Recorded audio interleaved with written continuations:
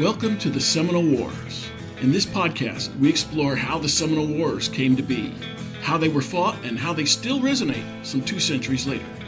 I am your host, Patrick Swan, and our show is a production of the Seminole Wars Foundation, found online at www.seminolewars.us. We are recording today from the homestead of the Foundation in Bushnell, Florida. Thank you for listening. Hello and welcome. Our guest today is a 5th-generation Floridian and a Palm Beach County local. He grew up listening to his grandfather and uncles tell the stories of the legendary Captain Charles H. Coe, who died at age 98. Charles Coe authored a late 19th century book titled Red Patriots, The Story of the Seminoles, 1898. The book was a mixture of history and lobbying, an extended plea on behalf of the Seminole. It aimed to educate the U.S. Congress and the public about the Florida tribe. His idea was to gain political support to ensure the remaining Florida Seminoles could be left alone to live on their own lands in the Everglades or anywhere in Florida without eviction by property-hungry settlers. Coe's great-grandson, Andrew Foster, has popularized Coe's noble legacy. He is a living history speaker and a local historian who dresses the part as Captain Coe. Andrew joins us today to discuss Charles Coe and his impact on Seminole and Florida history, and what he himself has learned portraying Charles Coe at talks throughout the state. Andrew Foster, welcome to the Seminole Wars. First question, in his long life, he may never have met a Seminole, and yet he wrote this book on their behalf. Why? He'd never met a Seminole. Now, when he moved to Florida in the 1870s, there were people that still lived in his town that survived when the Seminoles attacked the sugar mills, and he had spoken to these people. And we thought, well, perhaps that's what got him going. But I literally was doing a talk on Coe in St. Augustine a few years back, and a gentleman who is known as a Seminole historian was sitting in the back, and I was telling the story of how my grandfather got his name, which is Mayne Reid, and that was one of Charles Coe's favorite authors. Well, after the talk, he promptly informed me that Mayne Reid, the author, who was a Scottish author who lived in England, in 1854 penned a book called Osceola and the Slaves of Florida. And all of a sudden, the light bulb went off, and I went, my God, that was his favorite author. He had to have read it as a child. Well, that had to be the catalyst, and it was very interesting. We didn't know about this book, and I was sent a copy of it, and once I started looking at it, now, by today's standards, the accuracy of history is a little bit off, but it was written by a man half a world away and had enough information to spark Coe's imagination. And as Coe was growing up, he was required by his parents to read fine literature, and this was apparently on that list. Who was Charles Coe? Well, for me, he was my great-grandfather, who unfortunately died 9 years before I was born, but he was born into a wealthy Connecticut family, and his grandfather, and this will be important later on, his grandfather was Israel Coe, who at one time was the congressman for Connecticut, and later dropped out of being a congressman and became an entrepreneur in the copper world and became Connecticut's largest copper baron in the day, owning 4 copper mines in Eagle Harbor, Michigan. And that's why they were so very wealthy. And my great-great-grandfather was asked to run those copper mines. So Charles Coe was a tag-along to crisscross the country. He would go to Michigan, but unfortunately copper mining was very bad for his father, so he would get sick working the mines, and then they would do other things around the country. And Coe, was homeschooled at that point, and his parents insisted that he get the finest teaching they could possibly do, and so he was well versed in education and reading and such, so he was very good at what he did. One of his early passions was to become a newspaper man, and while they were in Wisconsin, answered an ad for the newspaper. Now, this is during the Civil War, and he's a young boy of close to 10 years of age. They asked him to, well, can you read and write? He said, certainly. Of course, they had checked him, asked a few things, and next thing you knew, he was making $1 a week to start, because there were no men. They were all fighting in the war.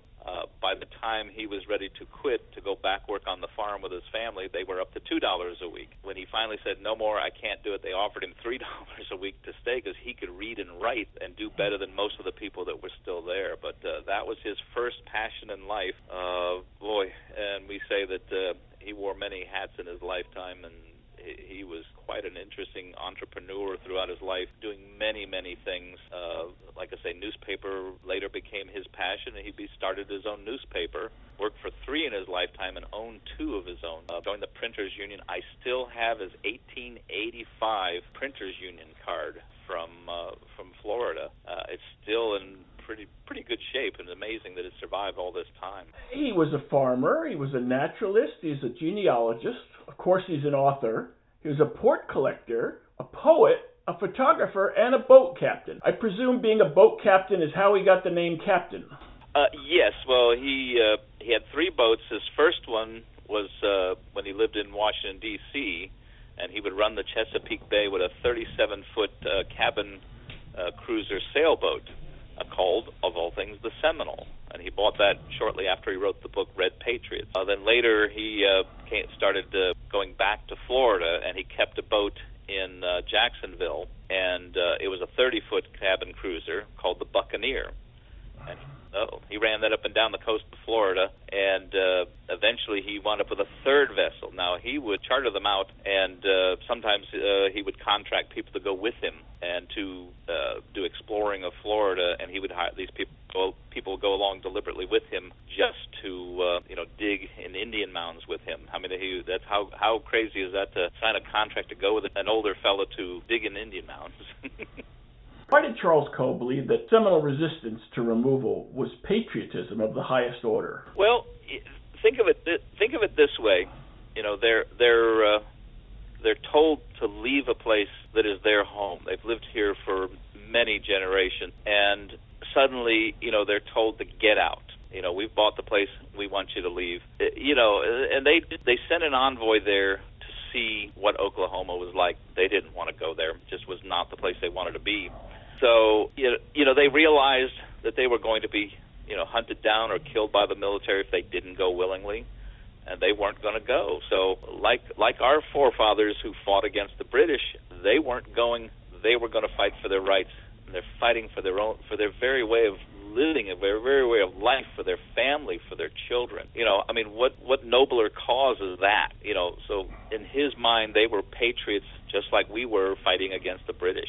He stated that he wrote the book from the perspective of the Seminole. What do you think he meant by that? Well, think of most books written in the time. They were always from the perspective of the soldiers. And you rarely wrote the books from the side of the people that you defeated or fought against. And he wanted to show their side, what they had to endure, what they had to do just for their very lives. Now, most soldiers were here because they were told to, because they were ordered to fight these people, but they were here fighting for their families, like I said, and you want to show what they had to endure, what they had to think, and how they had to fight against the U.S. Army. How did he end up researching this book? When he moved to Carolinas for a while, and then moved back to Washington, D.C., and to find work there, and he actually became a printer for the U.S. government and worked there for over 30 years before retiring. Now, while he was there, he had access to the Library of Congress, and for him that was a huge wealth of information, and he spent all of his spare time there researching. He would buy these catalogs where he could buy used books, and if they had anything to do with Seminoles, he was buying it, researching it. There was a huge slew of books when I was a kid based on the Seminoles that have unfortunately gone bad or disappeared. I have a few books, even some from the 1800s still. He did everything he possibly could to try to be as accurate as he could, but we are also talking 1898 when he finished the book, and there was no internet. There was nobody really was writing a whole lot about the Seminoles. The few books that were there were not very big or very accurate or covered a lot of the Seminoles. So, he had to dig for a lot of information over those years. The benefit was that he was in Washington, D.C., correct? Oh, yes, that was a big asset for him, because what he couldn't find or buy, he could go there and at least research openly from there. And, the fact that he worked for Washington, D.C. and Congress and such in that area, he had access to some of their stuff. So he had quite a bit of information to work with, fortunately. What did you find to be the greatest revelation in Red Patriots? Oh, that's an interesting question. There's a lot of interesting information. I think the one thing about it is he was trying to show the people that what we did to them was not right. And as he put it, he tried to prick the imagination of the people and let them know that we were fighting people, not some savages. This was a war to remove people so we could move in. And that, I think, was something that he was trying to show people so that maybe he could gain a little sympathy for the Seminoles. And one of the other things I think is funny is that here he wrote this book, and he wound up, one of the writings is about a battle that took place in Jupiter, Florida. And that's where he winds up living the last years of his life and dies in the town that he wrote about one of the battles. Why did historian Charles Thébault describe Charles Coe's history as only a backdrop for his plea to Congress? Well, you've got to think of this for a moment. He's written this book, and he's one man trying to show Congress in his own way what he thought they should do. He wanted them to see that what we did to them was wrong, and we needed to do something to fix it, like giving them their right. Now, he was a one-man show at that time, wandering the halls of Congress because he worked there. Now, referring back to what I said earlier pertaining to his grandfather being a congressman, when he would walk up to the congressman, you could do that today, he would introduce himself and say, "I'm Charles Coe." And the first reaction is, "Oh, are you related to," and he also had family in Congress. There were other congressmen in his family and in the House of Representatives, so that would get his foot in the door. Now, he's handing out books to these people and explaining to them why we should give them their right. Now, he's not on the congressional floor fighting. This is not being recorded. This is just a personal one-on-one hoping to get their interest piqued so that perhaps and hopefully they would do something for the Seminoles. He was merely one man and he never went before Congress, so it never really got the momentum that he wanted. But you have to look at it this way. He was the catalyst for pushing this. The interesting part is, he wrote this book in 1898 and was trying to gather momentum and from the public. He was already working on the congressional floor, in the hallways and the offices and doing his best there. But what happened in 1899, and Professor Thébault even speaks of this, is that shortly thereafter, a society was formed called the Friends of the Seminole Society, and there's a write-up that he did in the Tequesta, and if you read it, it talks about them rallying around two books of the day. One was Coe's. This started a human rights organization that was fighting for Seminole rights. Who knows if they had even met a Seminole before? Why does a reading today offer something useful for our listeners? Well, it is a piece of history. There's a lot of information there that is pertaining to primarily the Second Seminole Wars. It is one of the longer parts of the war. I mean, most people realize it was broken up into three parts. Unless you talk to the Seminoles, then it's one big war in their opinion. And technically, they've never surrendered. So technically, we're still at war with them, and they could charge up at us any time.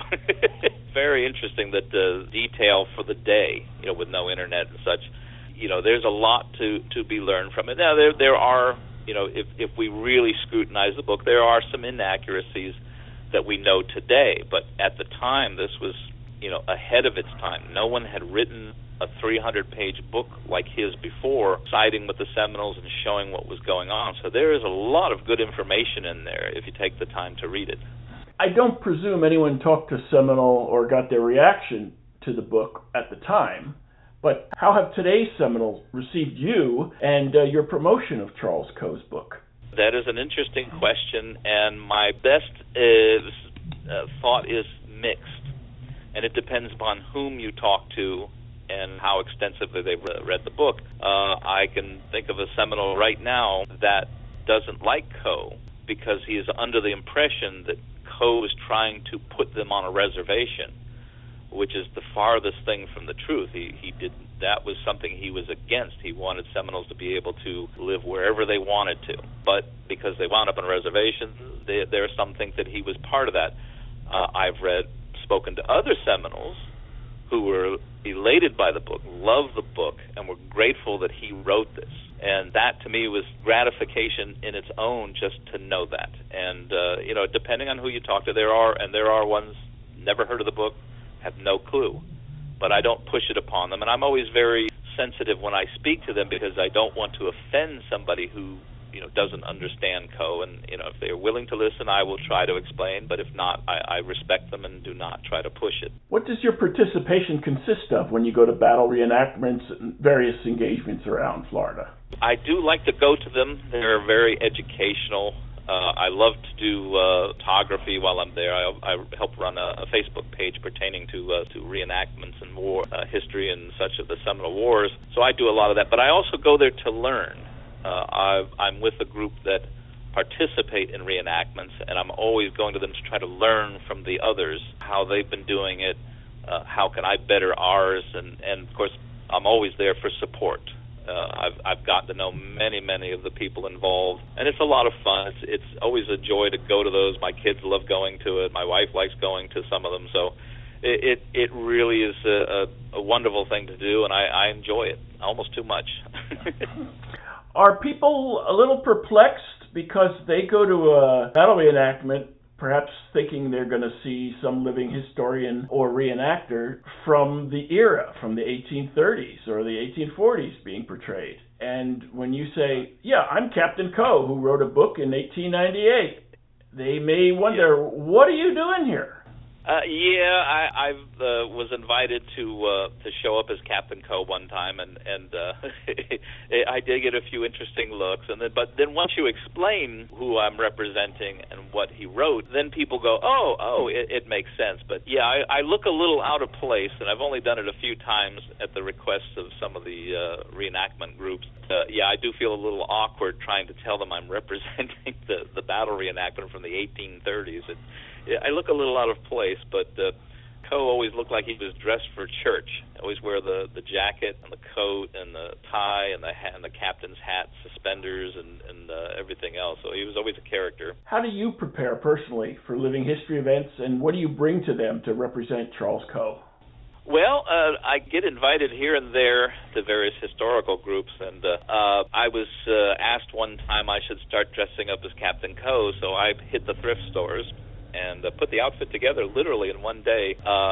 Like I was saying earlier, I've got a coat. I have many pictures of him, fortunately, standing on his boat and dressed this way, so it's not hard to reproduce it. I start wearing, like I said, I've got a tie and a jacket, suspenders, a brass belt that matches his, even a pocket watch, and a captain's hat that was difficult to find one plain like his, but he spent a lot of time exploring the east coast of Florida and in old mounds and stuff like that. Unfortunately, a lot of them are gone today, but he did collect several relics and such from the ancient Indians. He didn't try to get too much into the Seminole stuff. So I have some of those still in the family collection, and I bring all various artifacts, stone, I even have stone axe heads, scrapers, arrowheads, a plethora of all kinds of interesting things, and I will bring them for display, and the kids love it. I mean, when I'm doing family-type displays, and I also carry, we're not sure exactly what they may have called it, but it's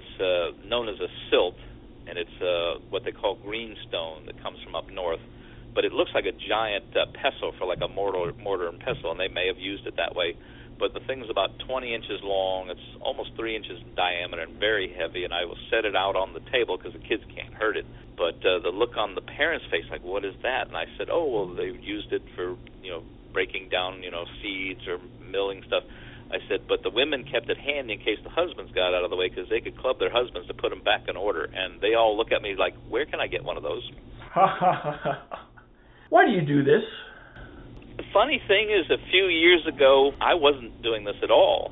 I wound up joining a historical group in our town. I got invited, and because a few people in the group were aware of my great-grandfather's book and were big fans, and was asked to come along. And after a couple of meetings, they said, well, we would like you to stand up and tell us about him. Well, I mean, I've talked about him. I've never done it in front of a group before, so this was kind of foreign to me. And I said, well, I just talked to him like I talk to anybody else, and they told me, well, we'll give you about 20 minutes, but if the crowd likes it, we'll give you the sign, keep going, keep going. Well, 45 minutes later, I'm still going, and everybody's mesmerized, and I'm going, I wasn't prepared for that long of a talk, and finally I had to stop and say, I wasn't prepared, but I thank you very much for listening. One of the early members, who is an author and big historian, a big fan of Charles Coe, stood up and gave me an ovation, and he was in his late 80s, and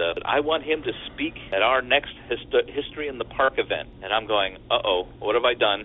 I've never done anything like that before. And, they said, you need to start doing it. And they got me to stand up in front of a crowd of about 40 people, brought some of the artifacts, but I just came in a T-shirt and jeans and did the talk. And they loved it. And I'm going, wow, people actually want to hear about Charles Coe, and then I got hooked. I've been doing it ever since, and that's been, I think, 5 years now I've been doing this. Prior to that, I've never done anything like it.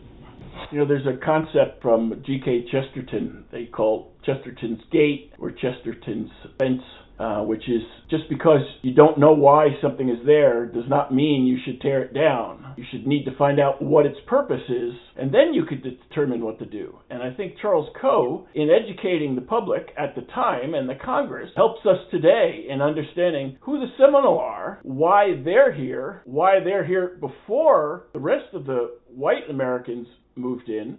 There are two sides to each war.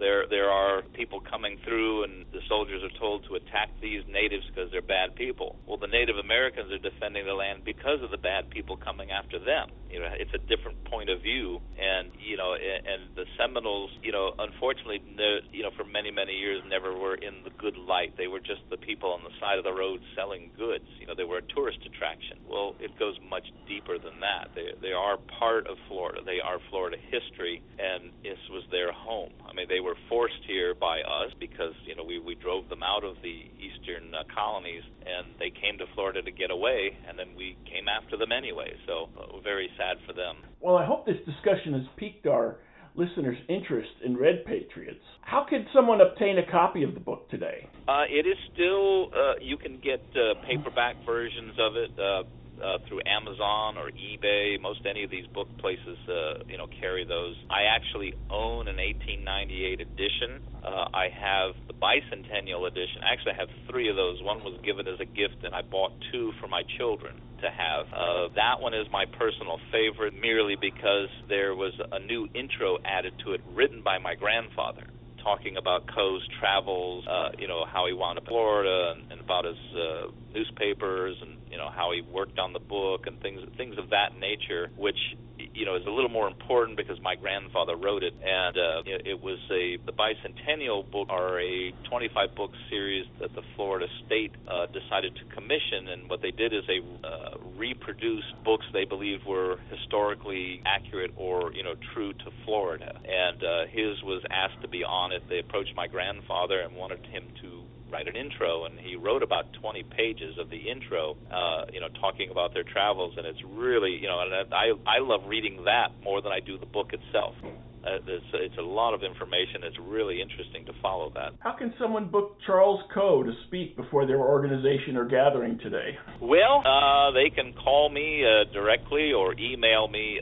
There is actually a Facebook page called Captain Charles H. Coe, author of Red Patriots and the Florida Star, which was the newspaper he started in New Smyrna back in 1877. If you have an email address you'd like them to contact you at? It's Emerald, like the stone. It's EMERALD _Minders, MEINDERS @bellsouth.net. Andrew Foster, thanks for being with us today. No problem, and thank you for having me.